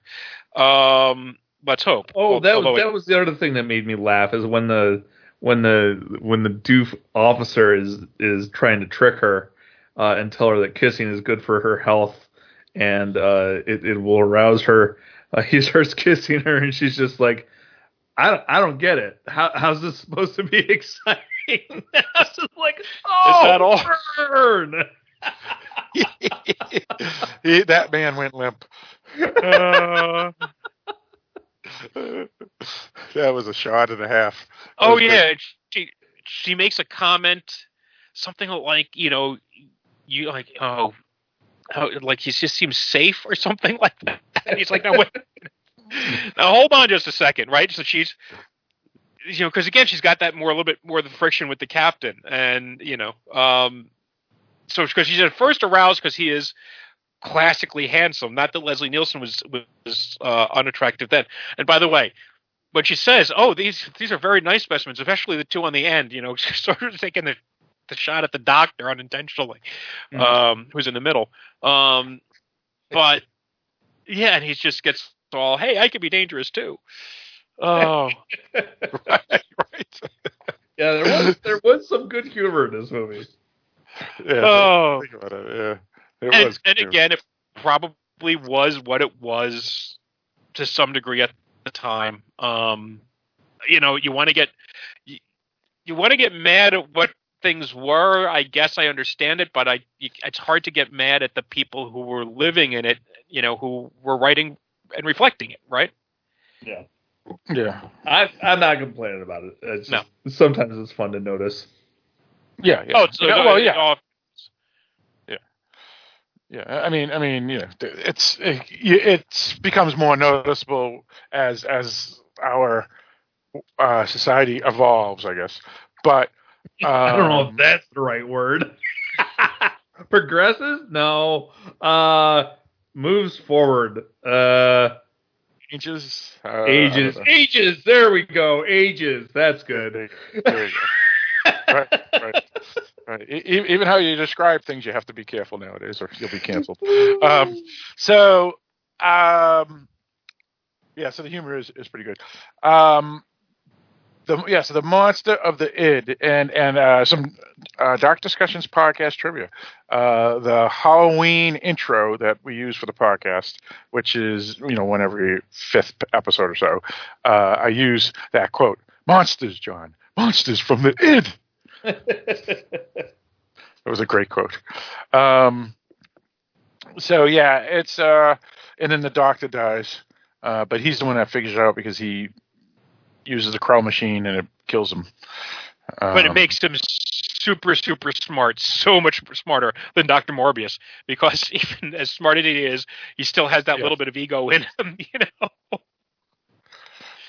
Right. Well, and he also figured it out, which is it made him smart to the point where he goes, the monsters are coming from the id, right? Yeah. And that's why he says it. And then he croaks before he could explain it completely. But it was enough for Nielsen's character to at least have a seed in his mind. And so when he starts, some other things begin to happen, he figures it out what he meant with the monsters from the id.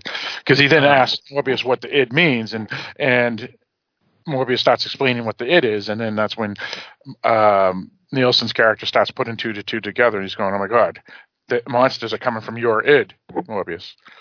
Mm-hmm. It's kind of, what's funny though is humanity doesn't really need the monsters from the id to come to life, because they do it to themselves anyway, without they just do it themselves. Drop bombs. Well, yeah, but then who's doing it. Right. Oh, you're right. So there's no mystery and no movie. Yeah. Well, and also, that's a fair point. But it's a brilliant point too, though, which is it shows that. I just loved how the fact that you find out that this brilliant race, the Crow, as you said, Mike, a million times smarter and better than the humans. And they even had the same, I guess, psychopath gene in them, or whatever the primitive mind is. I think they use the word primitive in the movie, that cause all the strife in the world that we have, right? Well, I mean, look, this is always my response when people say, they can't believe we're in the 21st century or 2020. We still have to deal with issues of racism, and racism is, as we understand it, is a relatively. I'm not even just talking about racism, but everything. No. But I'm saying that I'm saying it's a relatively new thing. But we always hated people. We didn't necessarily hate them for the color of their skin. We hated them for their nationality. I mean, the English and the French have hated each other forever.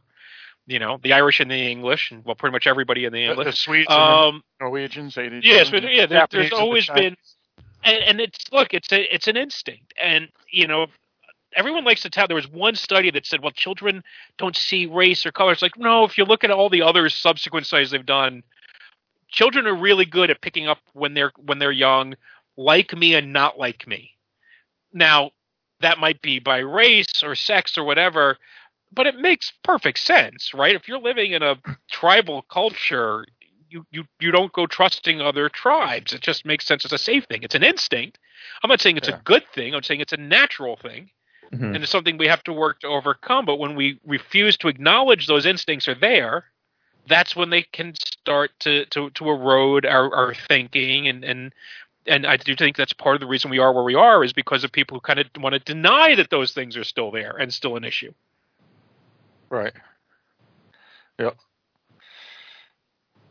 Yeah, and you know, and you're talking about what we see now in the news, but I mean this also implies jealousy, envy, because Morbius, he killed all the people because of jealousy, envy, pride, and those things, and had nothing to do with heritage or religion or gender or any of that other stuff. So this film was talking about the general instincts. Never mind the example you used, Mike, but the one that you use is a perfect analogy to make people understand what we're talking about, or what the movie was talking about. Right, and there's nothing in this film to make us think that Walter Pidgeon, that Morbius is secretly seething at the idea that he's going to lose his daughter. Right. Again, he acknowledges it. He recognizes it. He's always very cordial with the crew. There was no conflict there whatsoever. It is just purely an animal instinct of their, and we all have mixed emotions, and I can have a friend of mine retiring from work this year, and I can be very happy for my friend, but I can also be kind of annoyed or upset that I'm not going to have that person at work to talk to anymore, right? You can have things happen on multiple levels. And you just recognize that one is a more selfish thing than others, and you just stuff it down. Right. Well, it's like example would be just use a simple example. Little league baseball game. You have a kid hits a home run and wins the game, and all you had to do was come up to bat, and you could have got that home run yourself, and you could have won the game. And now you're all jealous that Joseph gets the credit for hitting a home run. It's like, or whatever, I'm angry. But you're not going to beat him up or kill him. But your id would if it was alive. Right. Well, that I... Dun, dun, dun. Exactly. That's the perfect example. So something as innocuous as the neighbor painting his house purple, that would piss you off. Purple house. Yeah, you're like, that bastard. But you're not going to shoot him or yell at him, and you still probably have a beer with him. But in your mind, you have a passing thought of like, what a dumbass. Not me. He won't see the morning. Yes. Well, right. Well, and the id, for the rest of us, Eric, maybe he wouldn't see the morning for you, but for the rest of us, he would see the morning unless our id was alive. Dun, dun, dun. You like purple? Let's see how you like purple. That's right.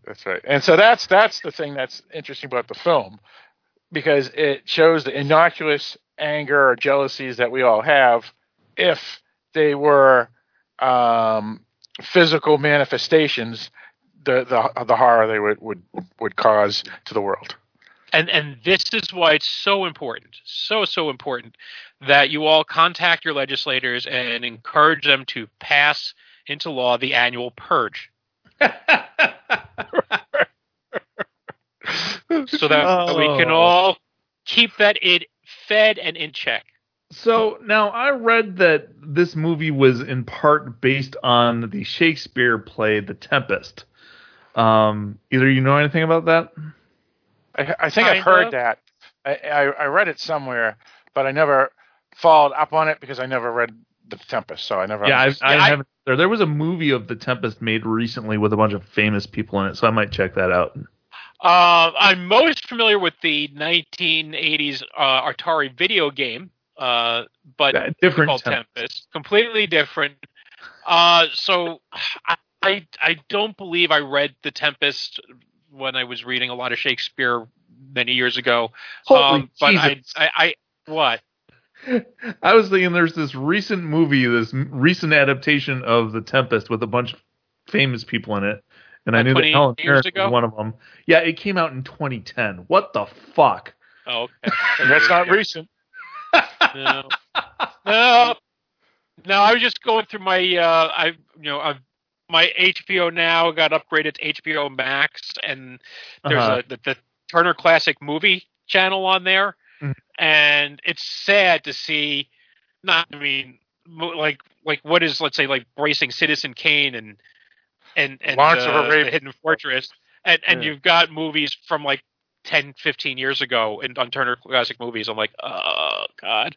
Yeah, Dan and I went to see a Turner Classic presentation of Die Hard. Yeah. I'm not making it up. No, I get it. I always talk about Scream and how awesome the film is, and you think everybody would know it, but that film is 24 years old now. Yeah. It's like, Jesus, that's nuts. Yeah. Crazy. Well, I'm watching the Scooby Doo films with the ones with Matthew Lillard from You Scream. watched Scooby Natural yet? Not yet. No. Ooh. I know. I was supposed to watch it Saturday night, but I wasn't able to get to it. But I'm watching those Matthew Lillard ones, and those films are already 16 years old. Yeah. Uh-huh. It's like crazy. Well, another one, like a one for me was, again, the way I got probably introduced to this film was through Star Wars. Star Wars came out in 1977, so when Star Wars came out, Forbidden Planet was already an old movie. It was 21 years old. And Star Wars is Which now is younger than Scream is now. Yeah, right. Star Wars is now 43 years old. It is more than twice as old now as Forbidden Planet was when Star Wars came out. Well, that's I was thinking about this last year during the D-Day celebration or something, and I was thinking, yeah, when I was born, that was wicked old. But when you think about it, World War II ended only 25 years before me and you were born, Mike. Yep.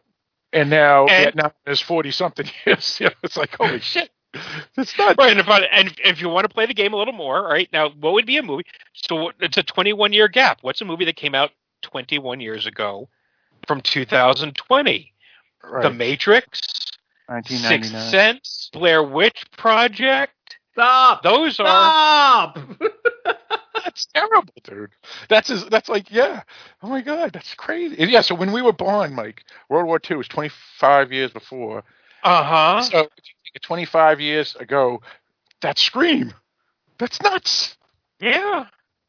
Dude, that is right. freaking Scream is to today's generation like Casablanca would have been to us. Yes. That's nuts. It's fucking bizarre. I mean, we don't notice it because we had color and sound back then, so right. It doesn't necessarily look as different. But yeah, it's just weird. It is weird. Very weird. Anyway, so back to this film here. What else do we want to bring up about it? The Crow were short and squat because of the doors. That's what Morbius says. He says, well, the doors were shaped the way they were to fit the monsters, like our doors are shaped to fit us. Yeah, exactly. I mean, not as precisely as like when Shaggy and Scooby go running through the wall. Right. Yeah, not like that. Right. not that exact shape.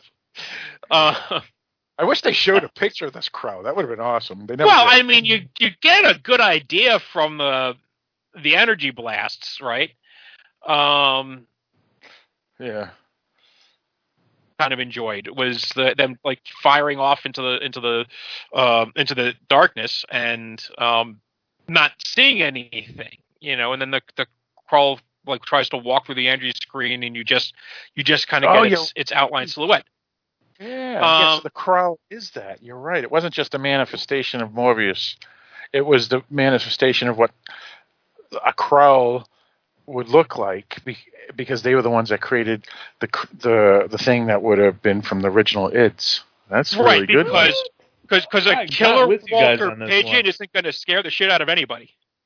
What's that, Eric? I'm not with you guys on this one. What? I don't think that monster looks like the Krell. What's the right shape? How do you know? Well, because we saw the shape of the door. But Eric's thinking it's a creation of the mind of Morbius, and not. Yeah. Well, it might be. But I think you could be right there, Eric. Yeah. Maybe it's a combination of both. Maybe, but why would Morbius's mind create a Krell if he's? I don't know. Has he seen one? Right. Yeah, I don't know. They weren't big on picture books. Right. That's what I'm saying. Like, does he even know what they looked like? I don't think he does. Or plasma screens. They didn't have many plasma screens. I I'm just going by, like, I just did a Google search for Krell, a Google image search, and there are artist interpretations of them looking kind of like the thing from, the two-legged thing that was walking through the energy field. So other people seem to have that idea that that's what the Krell are. Interesting. There can be multiple wrong people. I know some of them living in Michigan right now. Yeah. Yeah. Oh, yeah. You're right, Mike. Look at that. Yeah, they're pretty. You're right. scary. My neighbors are wrong all the time. Yeah. Look at that. That is pretty. These interpretations are pretty good looking. They're pretty cool. I'll tell you that. Yeah. But I don't know. Yeah. All my neighbors, not me. Yeah. So I don't know. Yeah. I mean, we don't know. That's a good question. Yeah. I do like how they took a plaster of the footprint. That was pretty awesome. Yeah. Mm-hmm. And then they look at it and they go, well, this ain't anything we know. It's kind of birdish, but it has this. And then they say it's like not part of the... Like a sloth. Yeah, that's right. They say it was kind of slothish too. Yeah. And it's like, we don't know what it is. And then I liked how it was invisible. And then when it does appear, it's because it walks through the force field. And then they start shooting it. That was pretty cool. And then I liked how the monster killed the people. They actually integrated people on strings and or dummies or something. Yeah, that was pretty interesting. Yeah, that was awesome. Like the animated monster didn't do it for me, but the way those guys flew around did. Yeah, that was pretty cool. What else? And I liked how Morbius, every time he created the monster without knowing it got worse and worse. So the first time it destroyed their technical equipment, so it didn't even bother the people. And then it killed some of the people, and then it was going to kill everyone. So as Morbius got more and more irritated with the crew of the ship, that his id got more and more angry, and that's the creature would become more and more violent. Mm-hmm. And I liked that. That was pretty good. Let's see what else. Also, I liked how he realized that they had to destroy it all at the end. Yeah, that's true. Because like, hit the self-destruct button, get the fuck out of here. This has got to stop. Yeah. And he had to die. Well, he was already. It is his brain died kind anyway. Well, he had to go, right, because once the power was in him, there's no way to stop the id monster. So he had to suicide anyway. I don't know if the id monster was. I think the id monster was local to the planet. Oh yeah, you could be right. Because I think it's being created by the machinery, right? It's just amplifying what he's thinking. So if he gets away from it doesn't do it anymore. Oh, that's a fair point too. Yeah.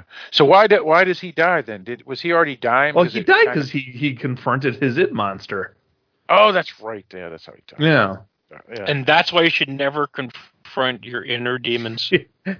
Never look inward. It's just bad news. Right.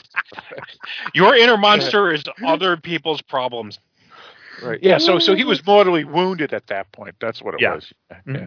That's right. And then he had them set the self-destruct button because if this tool ever got in the hands of a true psychopath, it's all over. Or even not just a psychopath, just like people have to stop coming here and doing this. Right, because they're just going to kill each other. Yeah, because that little boy is going to want to kill the home run champ. Right. Without even knowing it. So, yeah, that's a fair point, Eric. Yeah, we got to stop this. Yeah, it's a shame. All that great technology. Murder. Right.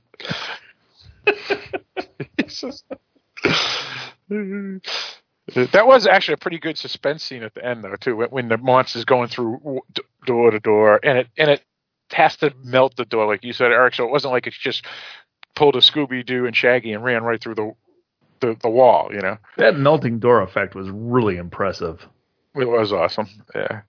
And the thing is, it's invisible too, and so you see the after it's half melted, the invisible creature pulls back the metal, and the metal ends. That was pretty cool too.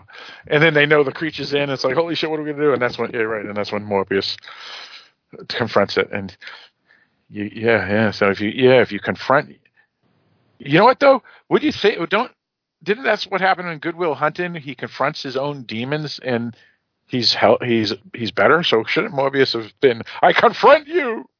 It's all right. It's all. I'm not going to dig into this.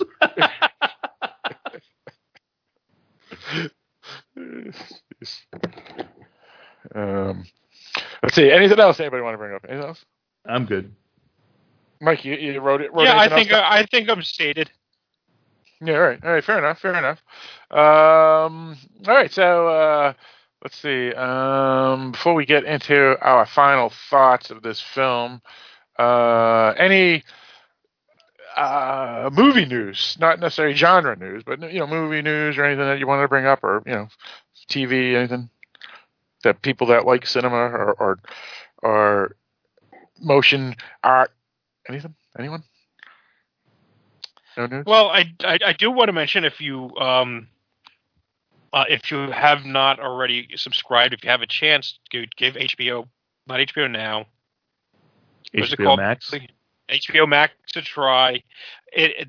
Just for the Turner Classic Movie stuff, there's a lot of classic films in there, including some classic genre films. I know there's some things on there I definitely want to check out. And if you are a horror sci-fi nerd, they just got the Criterion collection Godzilla films, right? So all the Godzilla films that were in the most of the Toho films, not the Toho. What era was that?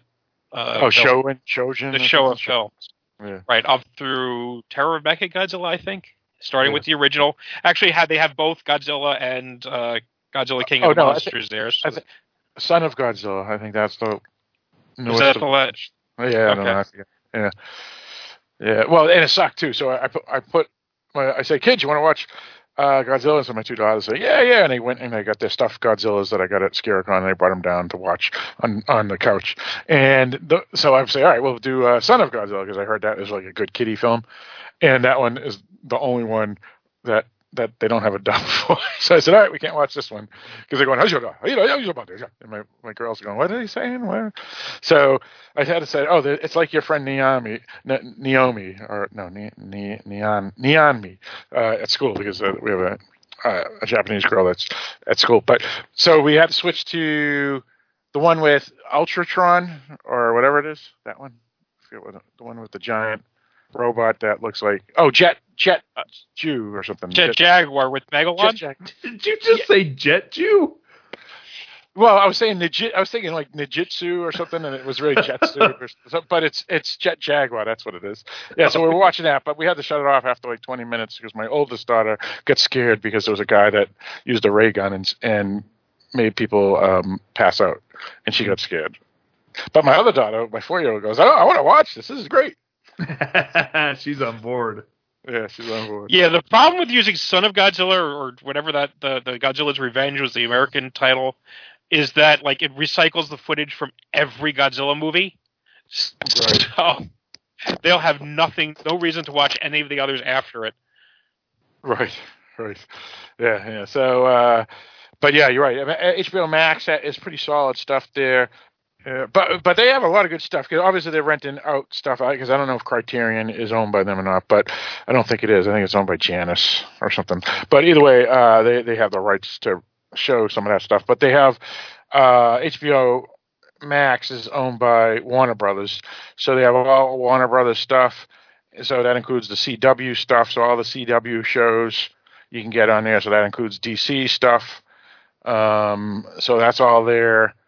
And they have a bunch of other stuff like Cartoon Network, a bunch of anime networks, and all that. So HBO Max is loaded with stuff. Now the question is, will the original content catch up to other stations? Because that's what will determine people like my wife what she'll watch on it or not. Yeah, they got hit. Because of COVID, a lot of shows and things they were doing were in production and had to get shut down. No excuses. But they're missing out at the moment. We will see. Right. Well, we'll see what they have to offer. Let's say a year from now. It's for something that's technically just starting out. They got a lot, and we're also in a situation where there's a lot of entanglement between the rights.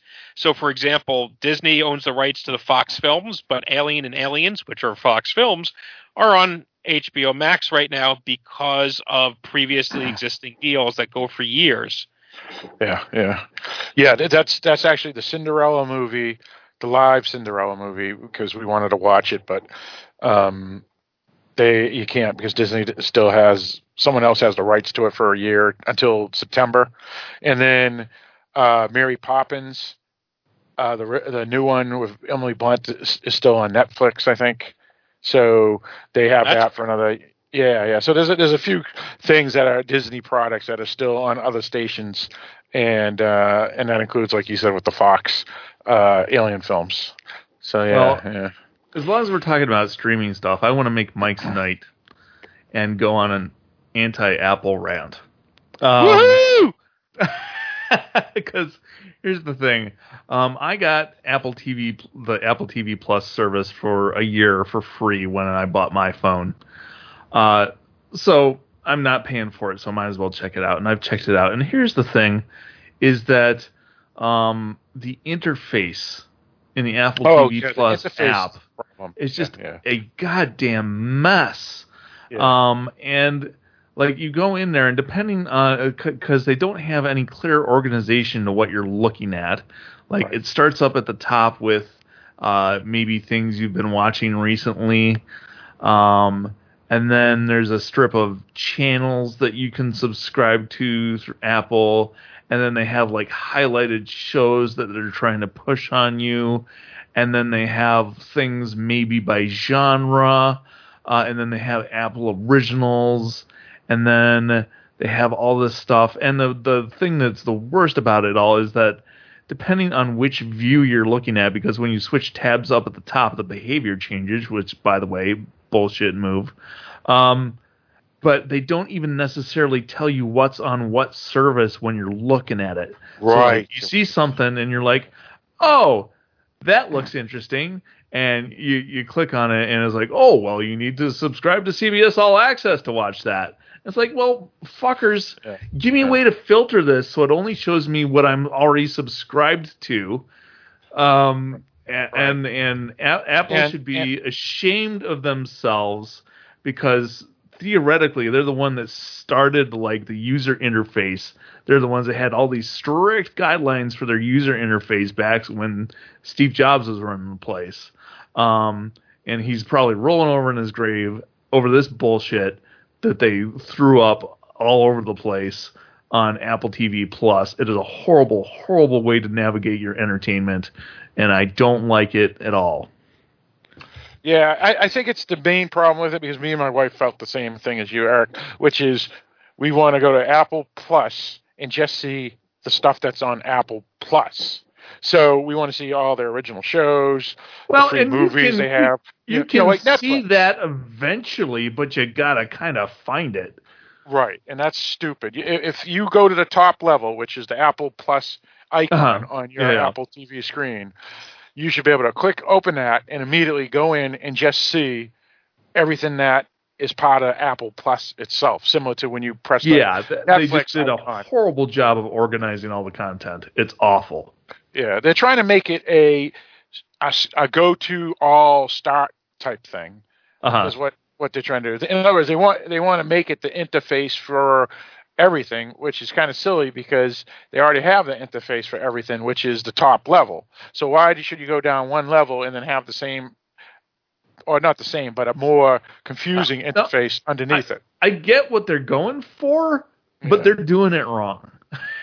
Right. There's a better way to do that. In fact, if they were to hire me and pay me a bunch of money, I could advise them on how to do it better. But they just don't care. Yeah, it's unfortunate because I want to see just Apple original content right when I open that icon and not go through all that crap that you're talking about, Eric. Now, what are you going to say, Mike? I was going to say it's I remember when a lot of the streaming stuff started, like Amazon, I think has a terrible interface, at least on the Xbox app. Oh no, it's terrible everywhere. The Amazon's pretty bad too. It's not as bad as Apple, but it's bad. It's second worst. And and I think what it is just that they're outsmarting themselves. That they are trying to like steer you in certain directions. They're trying to push this or push that instead of just letting you find what the hell you want to watch. Right. And they're trying to trick you into subscribing to new services when in reality that just frustrates whoever's trying to watch shit and they go, fuck it, I'll go to Netflix. Right. And by the way, even Netflix's interface ain't all that hot either. It used to be better. Remember, Eric, with the original Apple TV, that one was pretty good because it had the horror. It had all the genres, and now it's on the side, and it's crappy. Yeah. I mean, it's still better than the others, but it used to be better before they. I think I kind of like Hulu's interface the best. Yeah. Oh, you know what else is a pretty good interface too? Is CBS Now. That's a good one too. I'm not paying for that shit. Yeah, I haven't done that. I like Vudu's interface, but that's not doing it. Technically it has its own. They dip their toe in the water, but that is pretty muchly a straight purchasing. Which one's that, Mike? That is Vudu. Vudu. That's mostly purchasing and renting, and that's I think a very simple and organized layout. So I like that one. Well, the Apple's movie icon is just like Vudu's, and it's really good. Right, Eric? Because you open the movie, Apple Movies, and you pop that open, and then it lists the genres. No, I had no issues with their original apps, and in fact, I still use those because they're laid out better. Yeah, me too. Yeah, me too. And so the only reason I go to the Apple Plus app now is to watch Apple Plus content because it's useless for everything else. I'll take the standalone apps. Thank you. Sure, yeah. But yeah, Mike, Vudu is pretty solid for the way they do it. Even some of the free services like Pluto TV and what's the other one, Tubi, and a couple others, they're pretty good too for their setups. But again, they're mostly Tubi, they're just movies and stuff. But I don't know. But yeah, I know what you mean, Eric, about CBS Now. But again, I bought that because my wife loves regular TV crap, and so I got that for a year subscription for Christmas for her.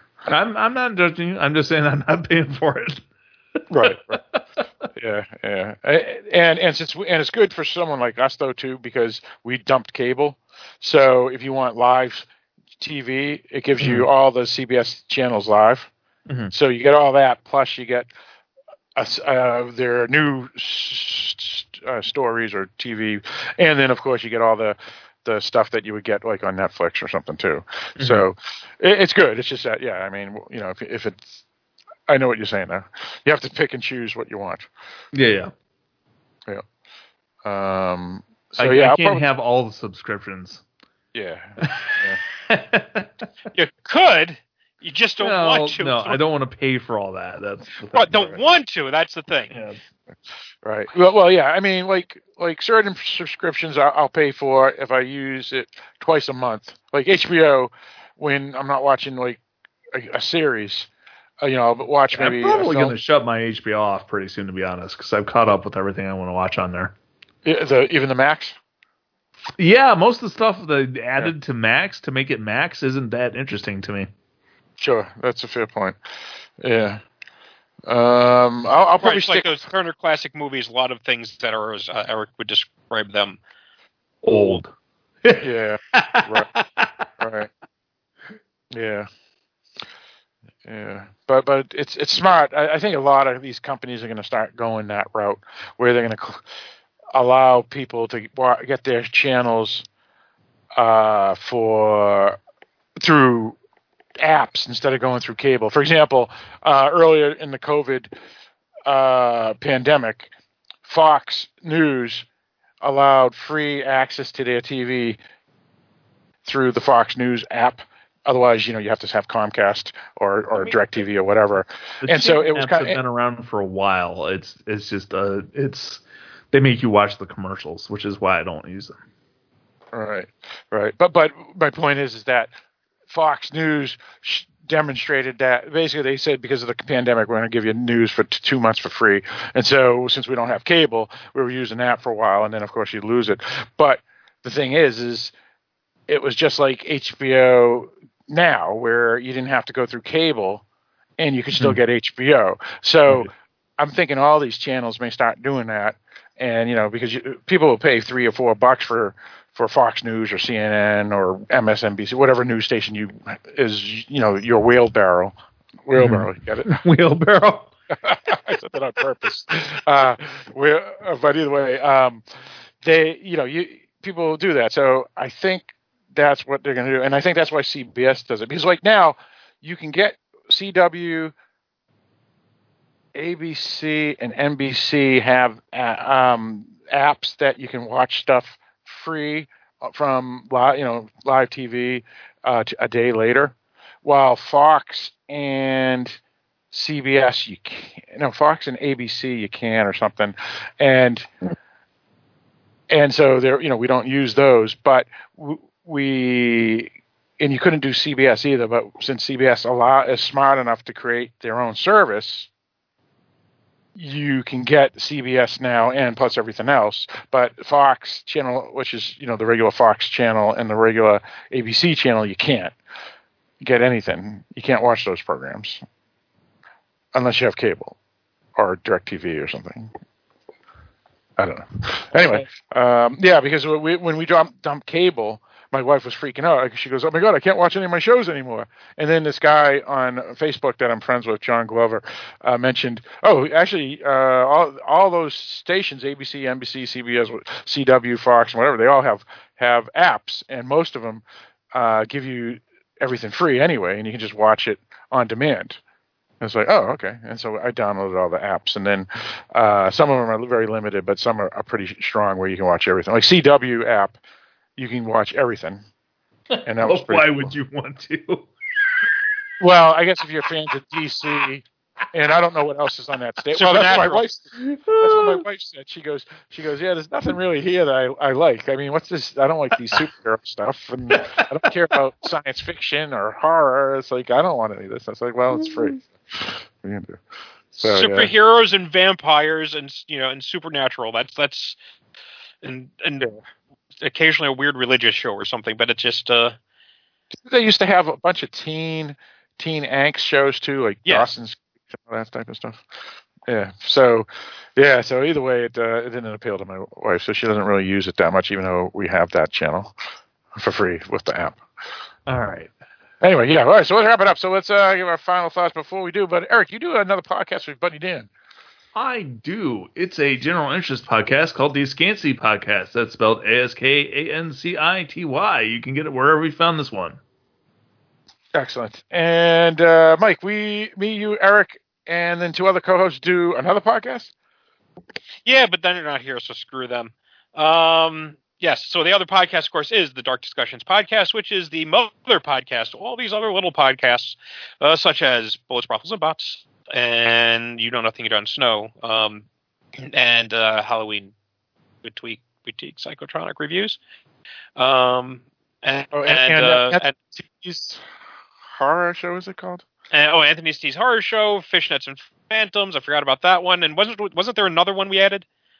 Yeah, Dark by Dawn or something like that. Yeah, I think that's what it's called. Okay.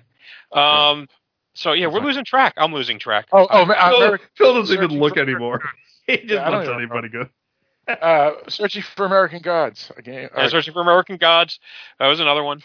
So so we're all under that umbrella, but it's Dark Discussion was the mother podcast. It is a podcast dedicated to horror film, fiction, and all that is fantastic, as the name implies.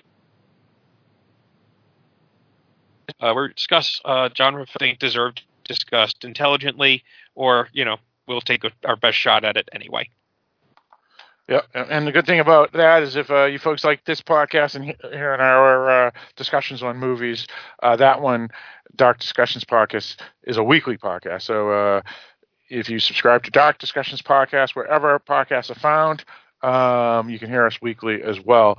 For this podcast and for Dark Discussions let me rephrase. For this podcast, you can find it two places. You can find it under the Dark Discussions Podcast RSS feed, wherever podcasts are found, because that will have this podcast in its feed as well as the Dark Discussions Podcast. But also Cinema a la carte, just search for that wherever you listen to podcasts, and you will be able to listen to us under that feed too. All right, so let's give our final thoughts. So, Eric, what's your final thoughts on Forbidden Planet? There's a reason it's a classic. It's not my personal style, but I enjoyed watching the movie. I'm glad I got it under my belt. So yeah, good movie.